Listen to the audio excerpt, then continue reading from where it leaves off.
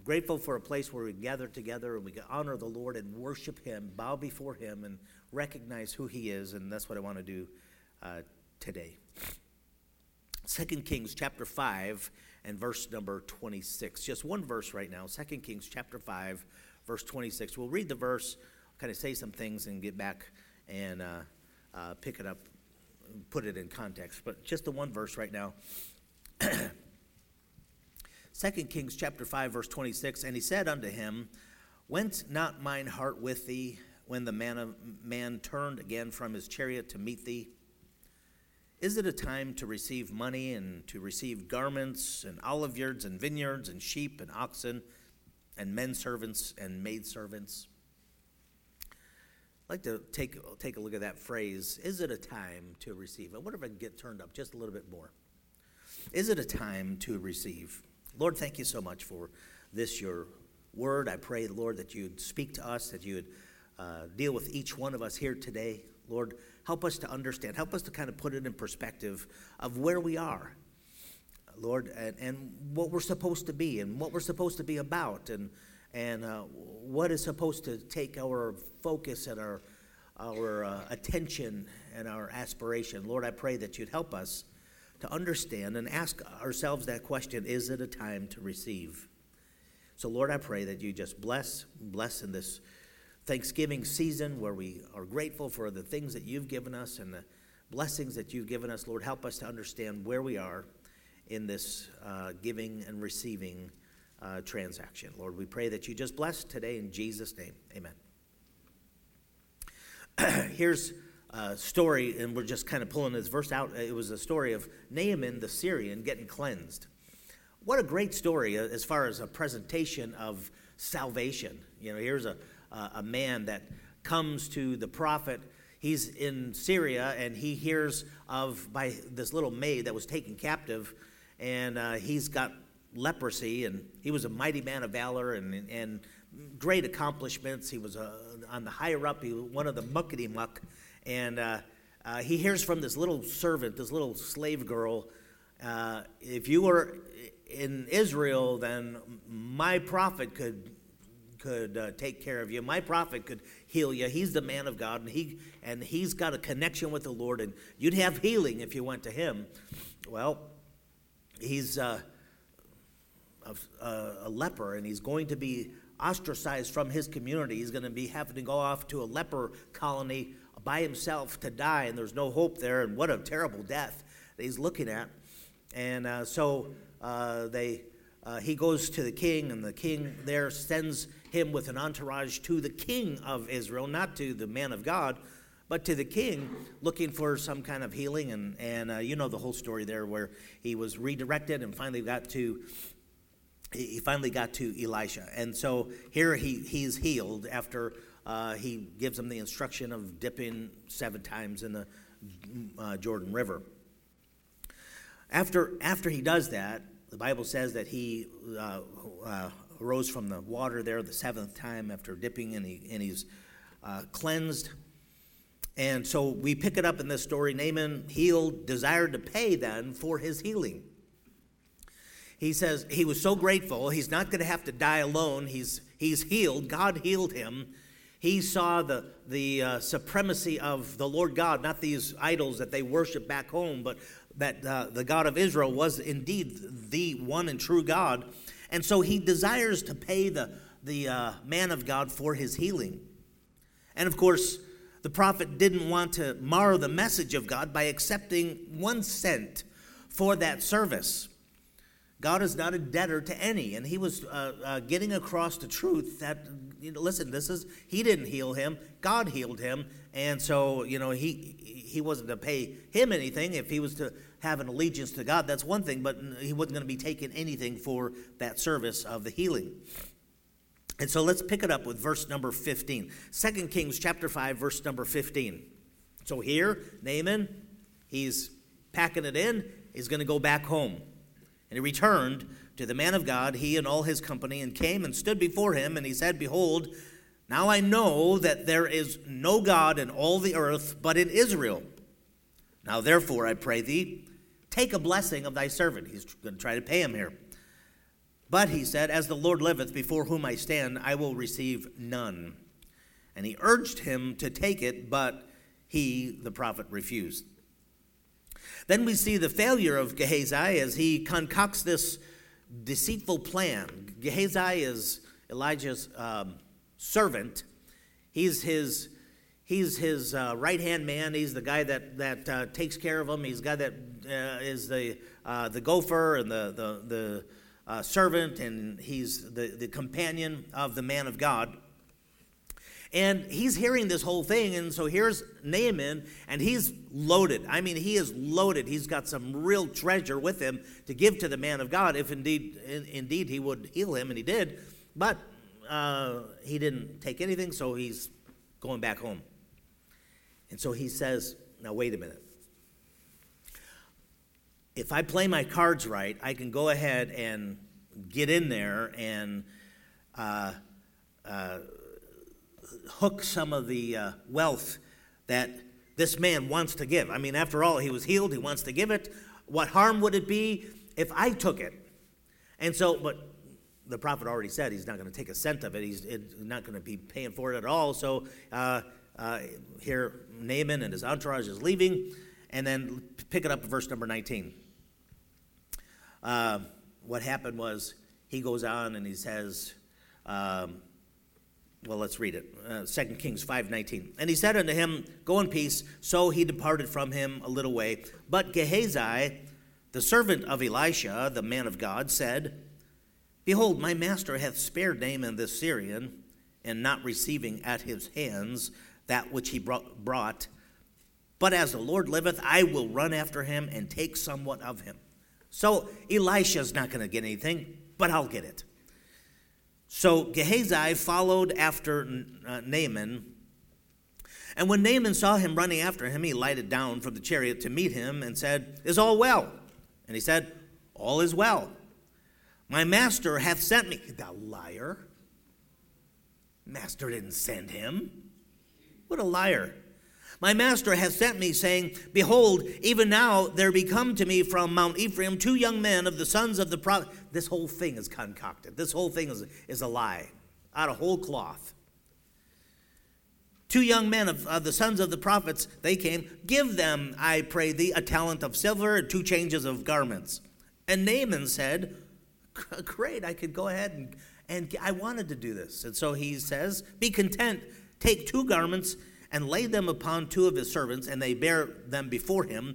And when he came to the tower, this is when Gehazi came back home here, he comes back to his house here, he took them from their hand and bestowed them in the house. And he let the men go, and they departed. But he went in and stood before his master, and Elisha said unto him, whence comest thou, Gehazi?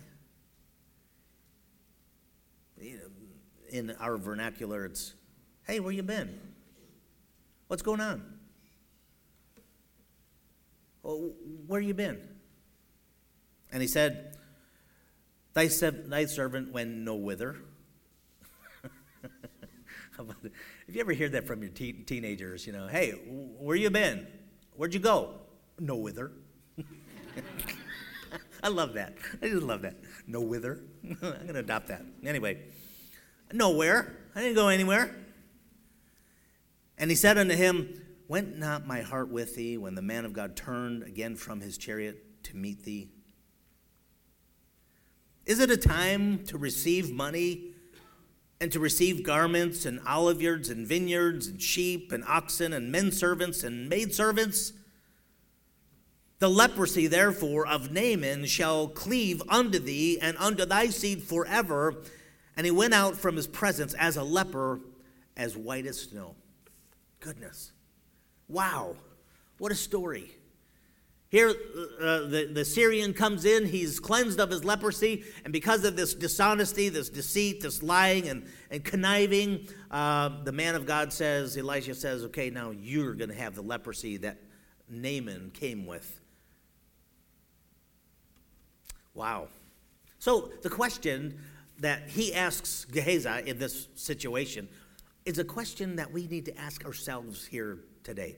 Being that November is a stewardship month, we're looking at how finances, how wealth, how possessions relate to God's people, to where we are.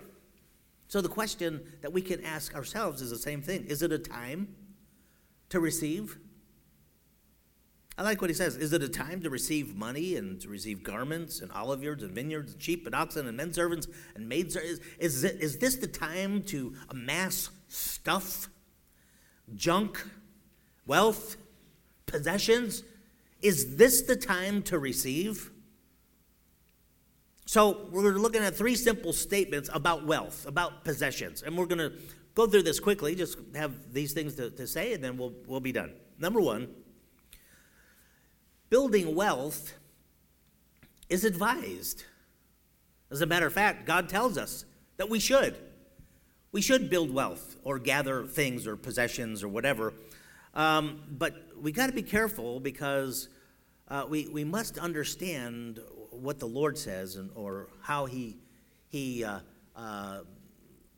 advises us to do this. Building wealth is advised, but be careful to build the right kind of wealth. The wealth that we're talking about, the possessions that here Gehazi, the servant, went after, was all the physical things, things that he could get his hands into, get his claws into. So the Lord says, yes, we're supposed to build wealth, but the right kind of wealth and for the right time. See, earthly possessions can twist and deform our hearts if we allow things to get a hold of us. Things shouldn't rule us. Possessions shouldn't rule us. We should rule over things or over our possessions. 1 Timothy chapter 6, verse number 9. I used this verse last week. But they that will be rich fall into temptation and a snare and into many foolish and hurtful lusts, which drown men in destruction and perdition. Now, he's talking about those, not just rich people, not just wealthy people, but those who will be rich. I mean, this is their goal. This is their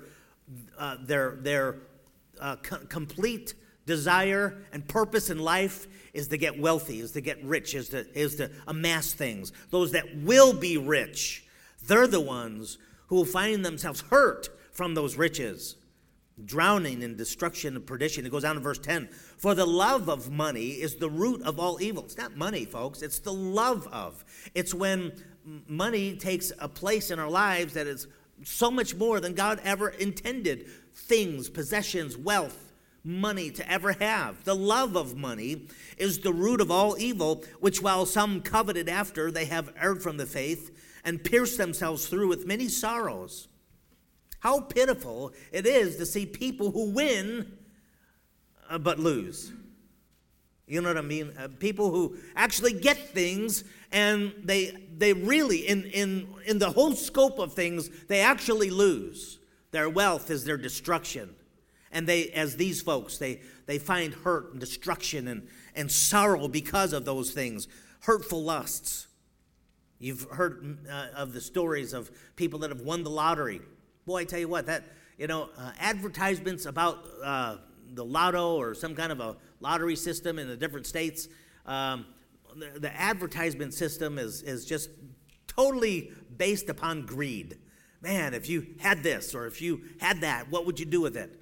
I remember an old black and white movie with W.C. Fields and some of the others. It was entitled "If I Had a Million," and it was this guy that was dying. He was a multimillionaire, and he wanted to give away all of his riches. He didn't want any of his family to have any of his money, and so he just took an eyedropper on a phone book and put a drop down, and wherever it fell, that's the person that would get $1 million. And he did this several times. And that was what the movie was all about. It was very interesting, if I had $1 million. And back then, $1 million was $1 million. And it was really interesting to see these people that were, whatever, and then they would get, you know what, when you see that nowadays, and all it takes is a little bit of investigation of these that actually get, they've got some winning ticket, and they, all of a sudden, from paupers to wealthy, they're ruined. Many of them destroyed. Riches destroy them. And so that's what, the Bible warns us of here. God warns us of the love of money as the root of all evil. There is a right way to obtain wealth and gain. It's by hard work, by labor. Ecclesiastes 5, verse number 12, the sleep of a laboring man is sweet, whether he eat little or much. But the abundance of the rich will not suffer him to sleep. So here he says, now wait a minute, if you have riches ruling you, then it's going to destroy you. It's going to bring you down. But it does say in that verse, a laboring man enjoys some things. And so that's the way that God made it. It's not, it's not a curse.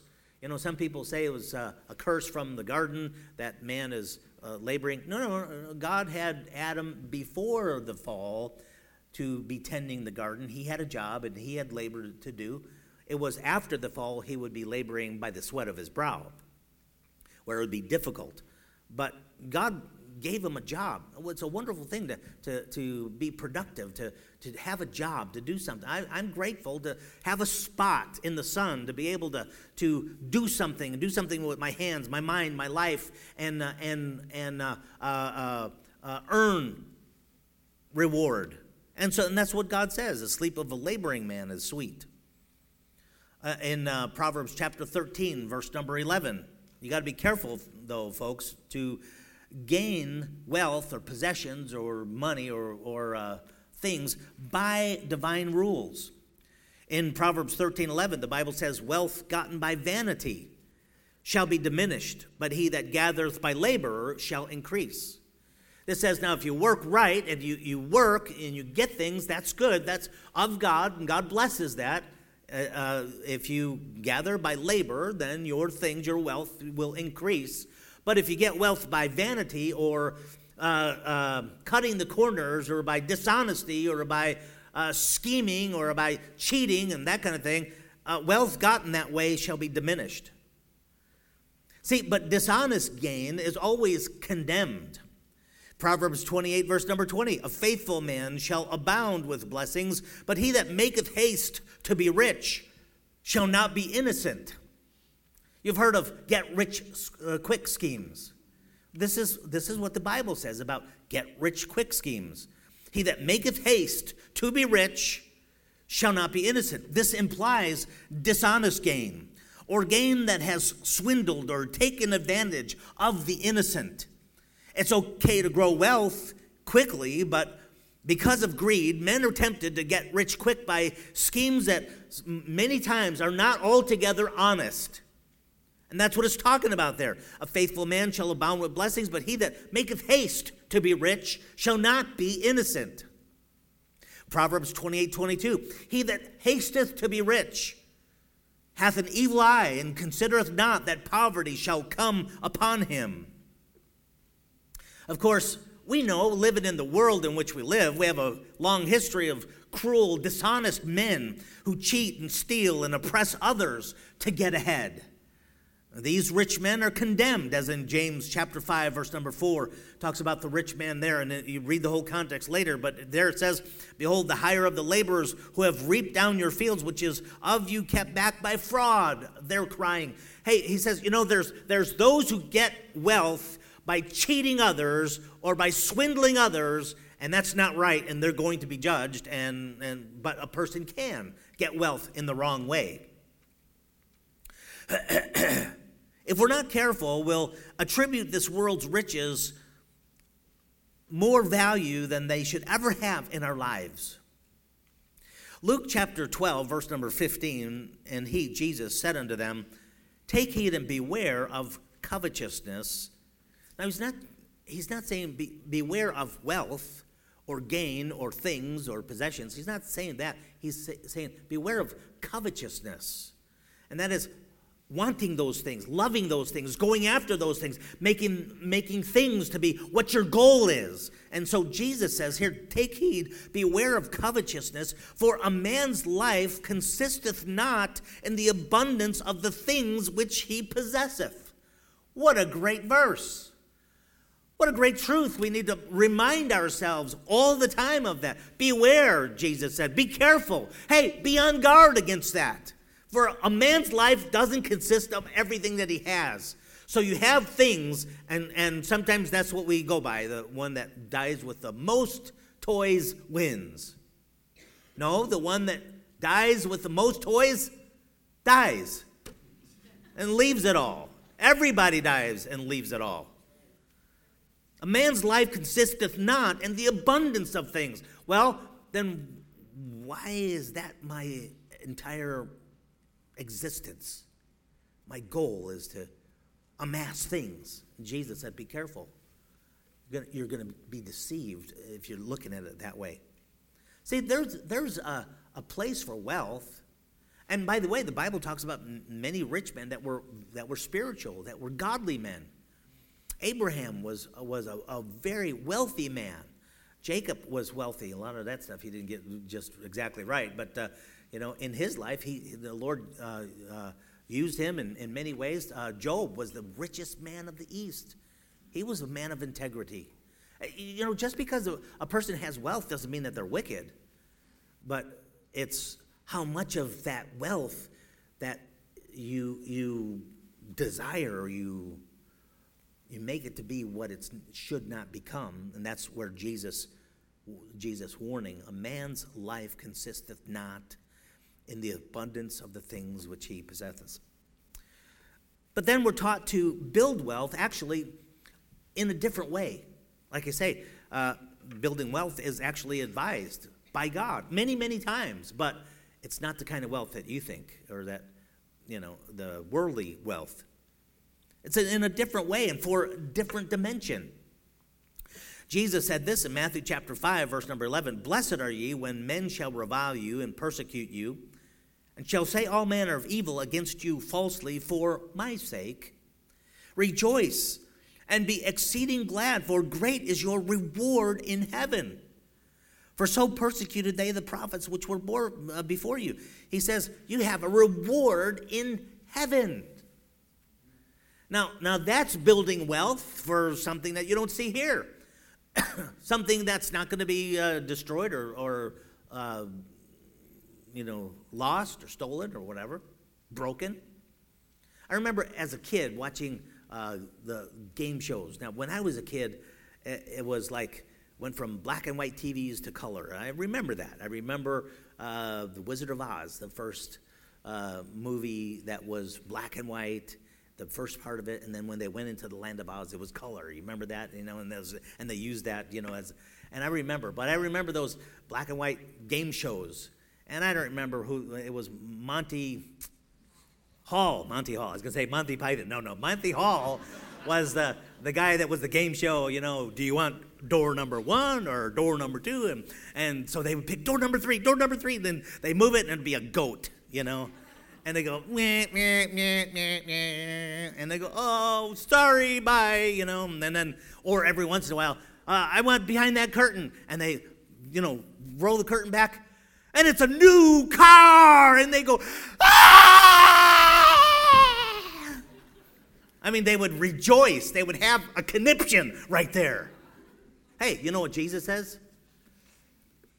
You serve me and you gain rewards in heaven. Rejoice. Yeah. Something happened bad to you for Christ. I got reward in heaven. Except it's not going to get old and rust away, and you're not going to get in a wreck with your celestial chariot. Whatever that means. But it says reward in heaven. It says you got a reward in heaven. That's what Jesus said. Multiple times we're informed that there is a heavenly payday, and that will be significant, folks, valued. It's going to be eternal, not temporary. In Matthew chapter 6, verse number 20, Jesus said, but lay up for yourselves treasures in heaven. He wasn't playing around, and this is not just, saying some dark things that are not, it doesn't really mean what it says. No. Jesus said treasures in heaven. And you can lay them up today, now, right now, in your lifetime. You can take physical treasures and turn them in for eternal or for heavenly treasures. That's what he says. Lay up for yourselves treasures in heaven, where neither moth nor rust doth corrupt, and where thieves do not break through nor steal. How about that? Things that don't.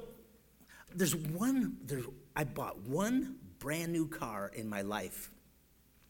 I'm the kind of guy that, buys the cars that are 10, 20 years old, and they're fine for me as long as they roll down the street or maybe down a hill. But anyway, that's kind of, one time in my life, I bought a brand new van. I mean, it had the new car smell, you get in there and new car smell. You got new car smell, you can in an old beater. It smells like an old car with a new car smell in it. Anyway, and I remember that I was so careful about that, you make sure you don't be bumping that door, take care of it. I'm so careful. And I remember one time I was leaving church, going home, and I don't know, maybe 4 or 5 miles behind a garbage truck. And the garbage truck is going slow, and, if those of you that know how I drive, I'm kind of a little bit impatient, They're right behind them, trying to get around them, and what in the world, And I got this stuff in them. I got my windshield wipers going, and I got home, and I don't know what it was, that it was all over the front of my car, but it ate the paint off of my new van. And then, how my attitude toward my new van is like, you stupid van, And then it didn't matter, the ding here and the ding. And you know what? Hey, they all do that. Yeah, they don't stay new, do they? But what Jesus said, you can lay up treasures in heaven where moth and rust doesn't corrupt. Thieves don't break through and steal. Celestial chariots always have that new celestial chariot smell. Luke chapter 12, look at what Jesus said here. Luke chapter 12, verse 33. Sell that ye have and give alms. Provide for yourselves bags which wax not old, and a treasure in the heavens that faileth not, where no thief approacheth, neither moth corrupteth. We could actually save up, store up treasure in heaven. It doesn't fail. 1 Peter chapter 1, 4, I love this. Talking about us who are saved, it says, to an inheritance incorruptible. That means there's nothing wrong with it. You don't have to send it back to the manufacturer. It's incorruptible. An inheritance, incorruptible, undefiled. I mean, there's nothing wrong in any of that, of anything in heaven. And we're talking about a residence in heaven, our treasure in heaven, to an inheritance, incorruptible and undefiled, that fadeth not away. Reserved in heaven for you. I have a mansion. Jesus promised it. He says he's building mansions, places for us to stay in heaven, and my mansion has my name on it. Reserved for Rich Farinella. You're all invited for the first 1,000 years, but that's my mansion. It's reserved in heaven for me. Wow, that's cool. See, folks, we're encouraged to build wealth, but we got to understand in the right dimension and the right, it's not like, well, I just serve God because I just serve God. Well, the Lord says he has things for us, treasures. And so it's not wrong to understand that and to labor for things in heaven. Okay, so number one, building wealth is advised. Number two, got to recognize, folks, there's 2 paydays. And they're totally different. Some get paid, let's say you work a job, you get paid every week. Some get paid biweekly, some get paid monthly. Some work and don't get paid at all. My wife, which is not here right now, I could talk about that, so, and unless she listens to this message, then she won't know. But she works more than I do and doesn't get paid. So I was so smart to get married to her anyway. But, everybody gets paid in different ways. And I'm talking about the payday that's not here on earth. You got to recognize there's 2 paydays. You remember our story, Gehazi? He kind of got them mixed up. He was serving the Lord. They were in the ministry. He was serving the Lord, and it was God's will that guy didn't pay for the miracle. God was going to just do this for him, and it's not something you pay for. It would have marred the blessing of God, but nonetheless, he got mixed up, and he thought to himself, "Well, hey, hang on. He's got all of this stuff, and he wants to offer it, and maybe Elisha doesn't want it, but I'll get it." And so he thought, okay, I want to get some things. I want to have something. And so he kind of got mixed up on the paydays. 2 Kings 5:26. You remember what Elisha said? Is it a time? Gehazi, wait a minute. What are you working for? Are you working for here and now? Or are you working for eternity? Is this a time to receive money and to receive garments and olive yards and so on? Wrong payday, Gehazi. Wrong payday. You're working for the wrong thing. You got to understand there's two different paydays. See, the Lord cues us in that the heavenly payday, it's real, folks. It's lasting. It's significant, much more than what you get on a piece of paper from your employer today. No, much more than that. He says, you've served few, you'll get rewarded many. You served little, you'll receive much. That's what he said. Matthew chapter 25, verse 23, his Lord said unto him, well done, good and faithful servant. Thou hast been faithful over a few things. I will make thee ruler over many things. Enter thou into the joy of thy Lord. He says, listen, you serve God here, and you're faithful for what God has given you. You're going to be loyal. You're going to be right. You're going to be have integrity over the things of God here. You'll be rewarded. And it's going to be much more than what you did. But see, folks, you pick which payday you actually want. Because you could work for here and now, or you could work for later on in the by and by. Now or then. You pick which payday. Matthew chapter 6, verse 2. Therefore, when thou doest thine alms, Jesus said, do not sound a trumpet before thee, as the hypocrites do in the synagogues and in the streets, that they may have glory of men. Verily, I say unto you, they have their reward. Oh, they got their payday. See, whatever they were doing it to look good in front of others. What? Now watch me give in the offering. I don't even have a bill here.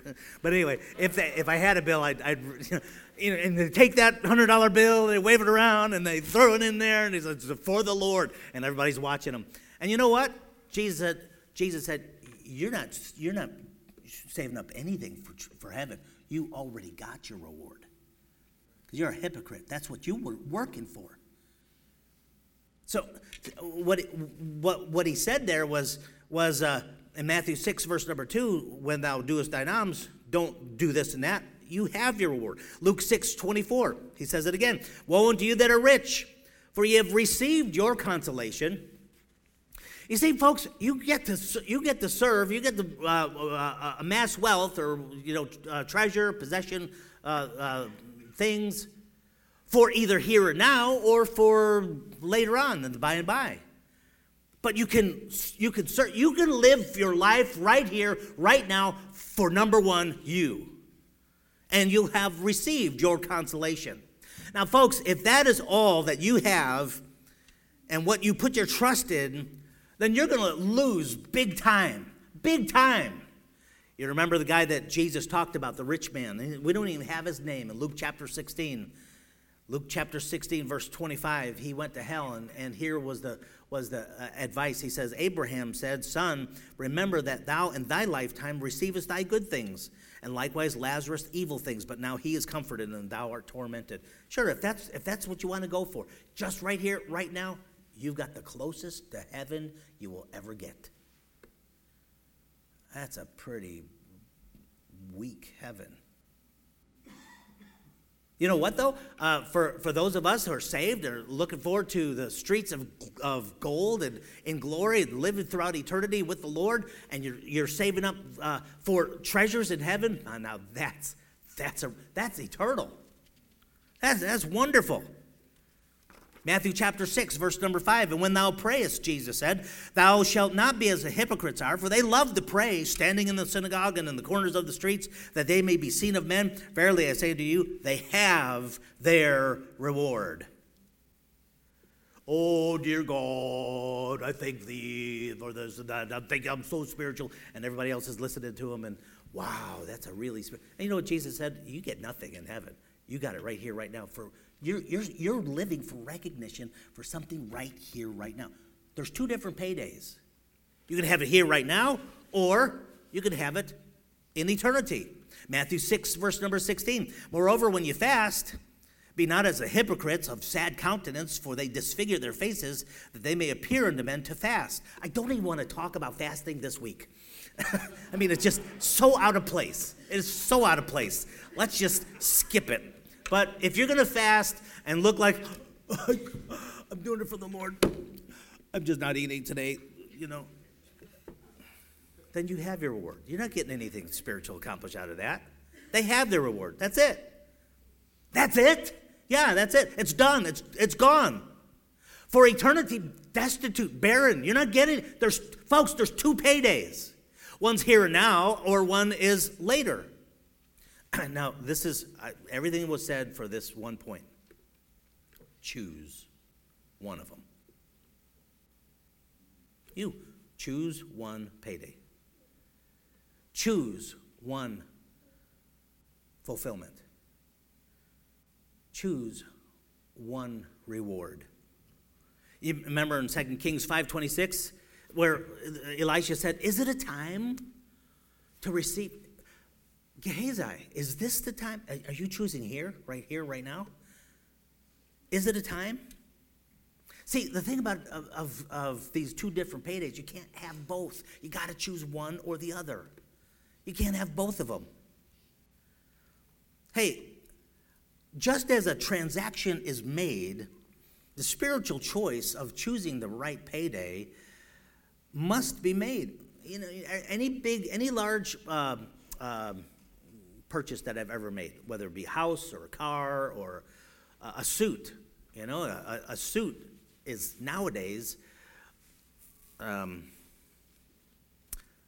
got this at the Men's Warehouse, and it's really expensive suits. I got this, a year or two ago. The last suit I just got was $5 at Value Village. I don't tell you when I'm wearing those suits, because they look the same, by the way. But anyway, the last time I was there at Value Village, and they now, I used to be pretty good. Now they measure me up and they go, and then they bring one out, and they don't say old fat man suit. They say this is an executive cut. Yeah, I'll take that one. Anyway, a suit is $300, $400. You can pay $500-$600 for a suit. Anytime there's a large transaction, whether it be a large appliance in your house or maybe a car or something like that, there's a process that goes in that. There's an investigation. You look at that appliance or that car, and you see if it is what you need, because you're spending a lot of money.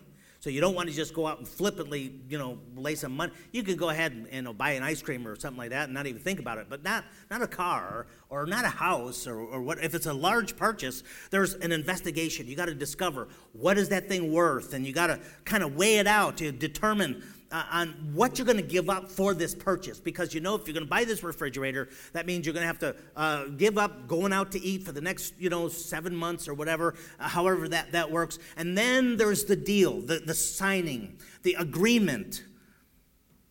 And that's what you determine that you want to put your stock in, your value in. Folks, this has happened to me over and over and over again in my life. I remember when I got saved.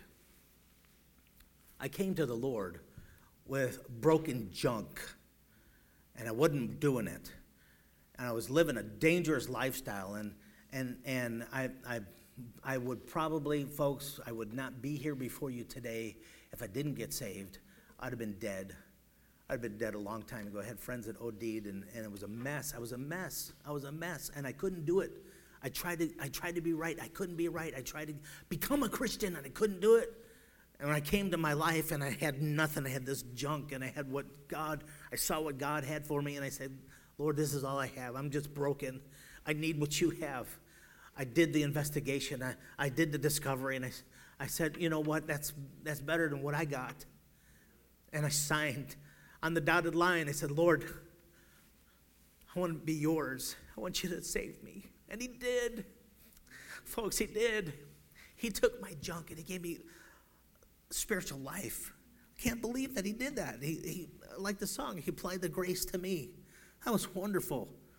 I gave him my rebellious, sinful life, and he gave me his eternal life. Wow. I remember early on when I began to walk with the Lord, I loved the Lord. I loved the Lord with all my heart.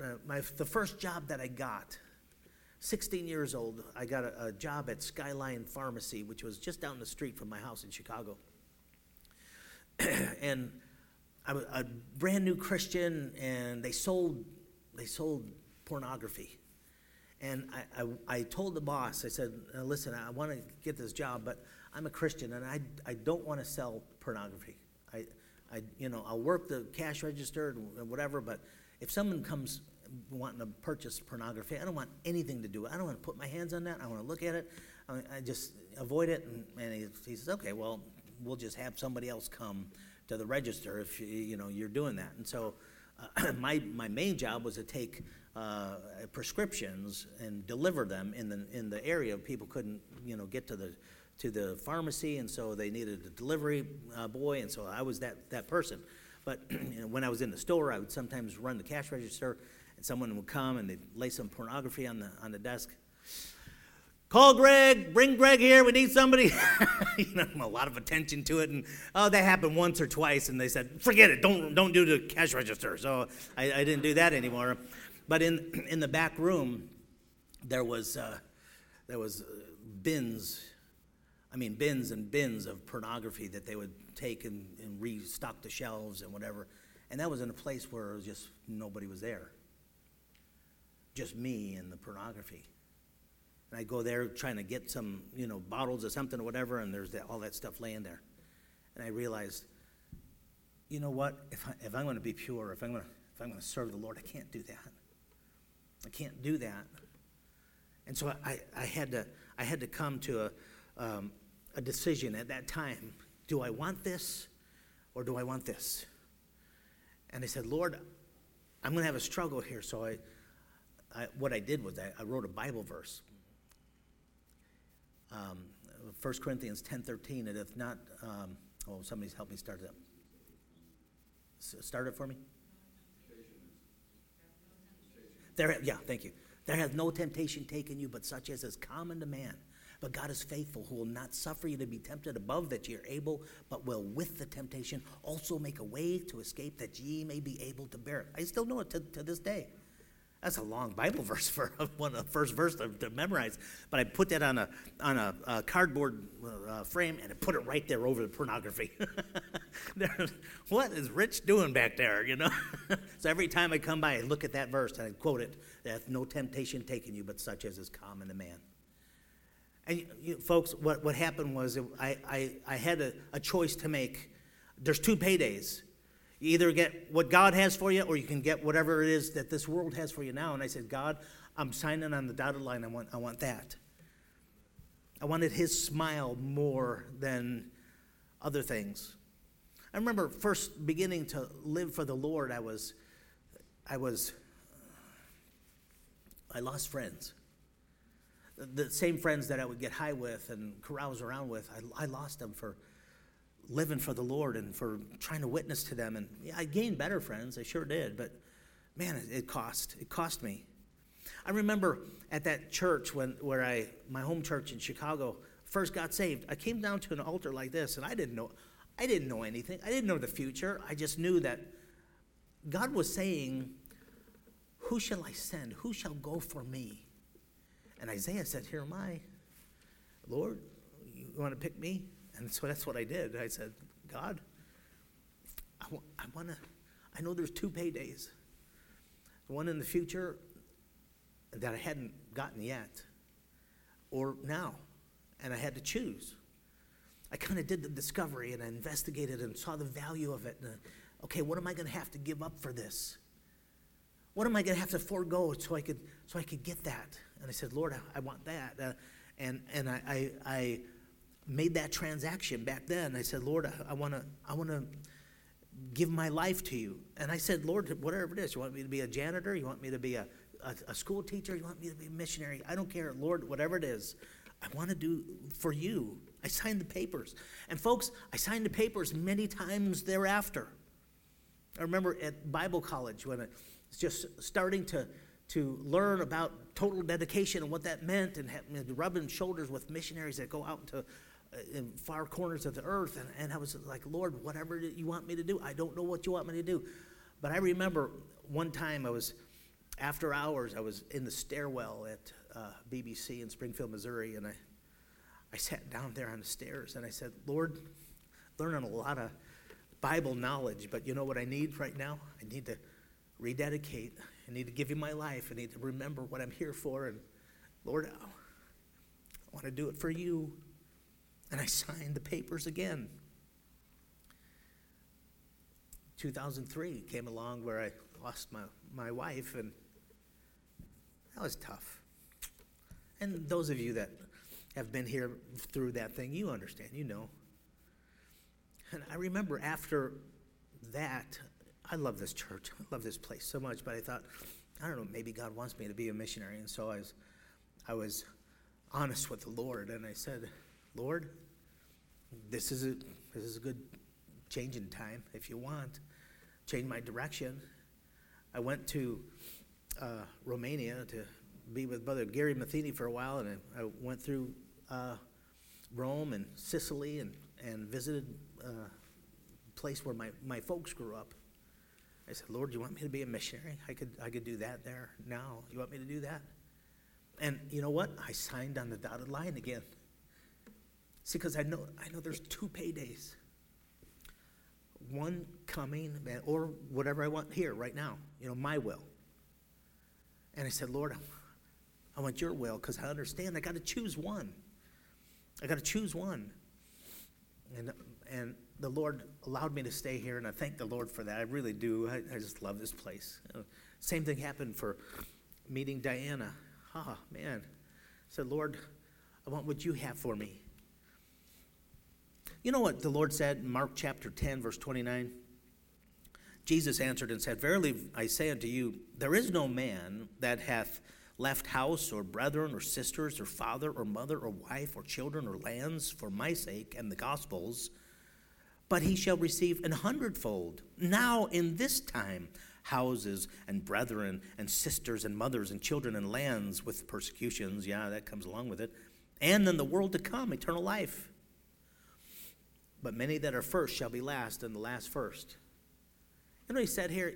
You can't outgive God. I want to say that's the truth. That's the truth.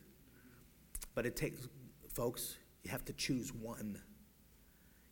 It's 2 different paydays. You have to choose one.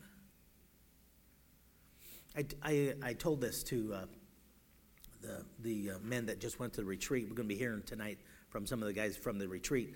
But they were just humor me, okay, because you heard this. But it was when next week is our 34th anniversary, Woodland Valley Baptist Church. 34 years since the Lord blessed. We started the church, and God's blessed over the years, and we're looking forward to that. But 4 years ago, when we had our 30th, we had a 30th anniversary, and the people here, this church, sent their pastor on a sabbatical. I was gone for 2 months, 3 months. I was gone. They said, here, we want you to go.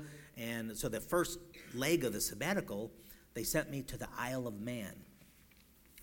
How many know about the Isle of Man? The motorcycle races there. It's cool. It's crazy. It's wonderful. It should be banned, but anyway, it's cool. Guys that are they go 185 miles around this 37-mile island, and it's just the neatest. Since I ride a motorcycle, and I thought about that and whatever. Somebody got wind and they said, "Hey, Pastor, you probably want to do this," and yeah. And so anyway, they sent me out there to go to those races on the Isle of Man. That's a little island between England and Ireland, and so they arranged all the details, and they got all the things ready for that. They also had my best friend, Gary Matheny. He's pastoring in Romania. He's a missionary in Romania. He met me there. It only took, $79 flight from Romania to Ireland and met me in Dublin, and we took the ferry over to the Isle of Man. And it's the craziest thing. This one little island's got about 10,000 people in this island. There's 20,000 that week because of all the people that come in that week. It's crazy. It's really cool. Anyway, and everybody's a motorcycle nut. You know, everybody from Europe and whatever, they're coming with their motorcycles and with the full leather gear and helmets and everything else. And so the ferry, the only way you can get there is a ferry from Dublin or from England. Well, we left from Dublin to catch that ferry over, about a 6-hour ride or whatever, onto the Isle of Man. There were some 800, 800, 900 motorcycle nuts on that ride. It was like all night long, and you get there in the morning sometime, and so I remember getting on there. Me and Gary, we met there. We got on there, and it was so packed there was not a seat for every man on the ferry. And it was a big ferry, but there's just miles of motorcycle guys, with their helmets and their gear and everything else. And I'm sitting there on these seats here, and I got, how you got no elbow room. I got my elbows in like this, and I'm sitting there, and we're just packed, and we were just lucky to get a seat. And some people are standing, and some people are on the floor. Gary didn't get a seat. Actually, he was sitting on the floor. Kind of like this. He was sitting, in front of him was a wall so he could stretch out his legs like that, and he was sitting on the floor like that. And but we had a spot, And so anyway, here we are. I'm just miserable, on this thing, and we're going on this 6-hour ride, and I hear, Richard Farinella, come to the whatever. I go, wait, that was my name. So I went to go note what it was, and they said, oh, yeah, you were calling you to the stateroom or whatever. It's the royal room. I don't know. What is that? So I go over there, and it was this large place with couches and tables and hors d'oeuvres and people serving and big window and, just a few people in there. And I'm going, and they said, yeah, you and Gary Matheny have been paid for. By the way, thank you, Matt. He was the guy that arranged for all that. I didn't know that. Anyway, so here I got this room to spread out and had hors d'oeuvres and all you can drink. Of course, we didn't drink anything. But anyway, because I did preach on that a few weeks ago. But anyway, so here we go. We're in this room, and we're going, no kidding. I got to go get Gary. So I went out to go get Gary, and I said, hey, Gary, come on. Come with me. I want to show you something. And he's sitting there on the floor, and he says, I'm not moving. And I said, what do you mean you're not moving? And he says, if I get up, somebody else is going to sit here. At least I could stretch my legs out. And I said, Gary, don't worry about, come on. And there's people everywhere. He says, no, I'm not going. I said, Gary, come on, let's go. And I'm pulling him. You got to come with just, he says, why? If I get up, I'm going to lose my spot. I said, lose your stupid spot. Let's go. And I brought him in there, and we couldn't believe it. It was like, wow. What I wanted to bring out is he had to leave his spot to go to the royal room. And you know what? He thought what he had was better than what I was going to show him. It wasn't. You know what? The Lord has better for you than you think that you have for yourself. Much, much better. But you have to choose. You can't have both. There's a payday someday, but then you could have something right here, right now. Go ahead and have that if you want. I'm going to the royal room. Really, folks, you have to give up what you have to get what the Lord has.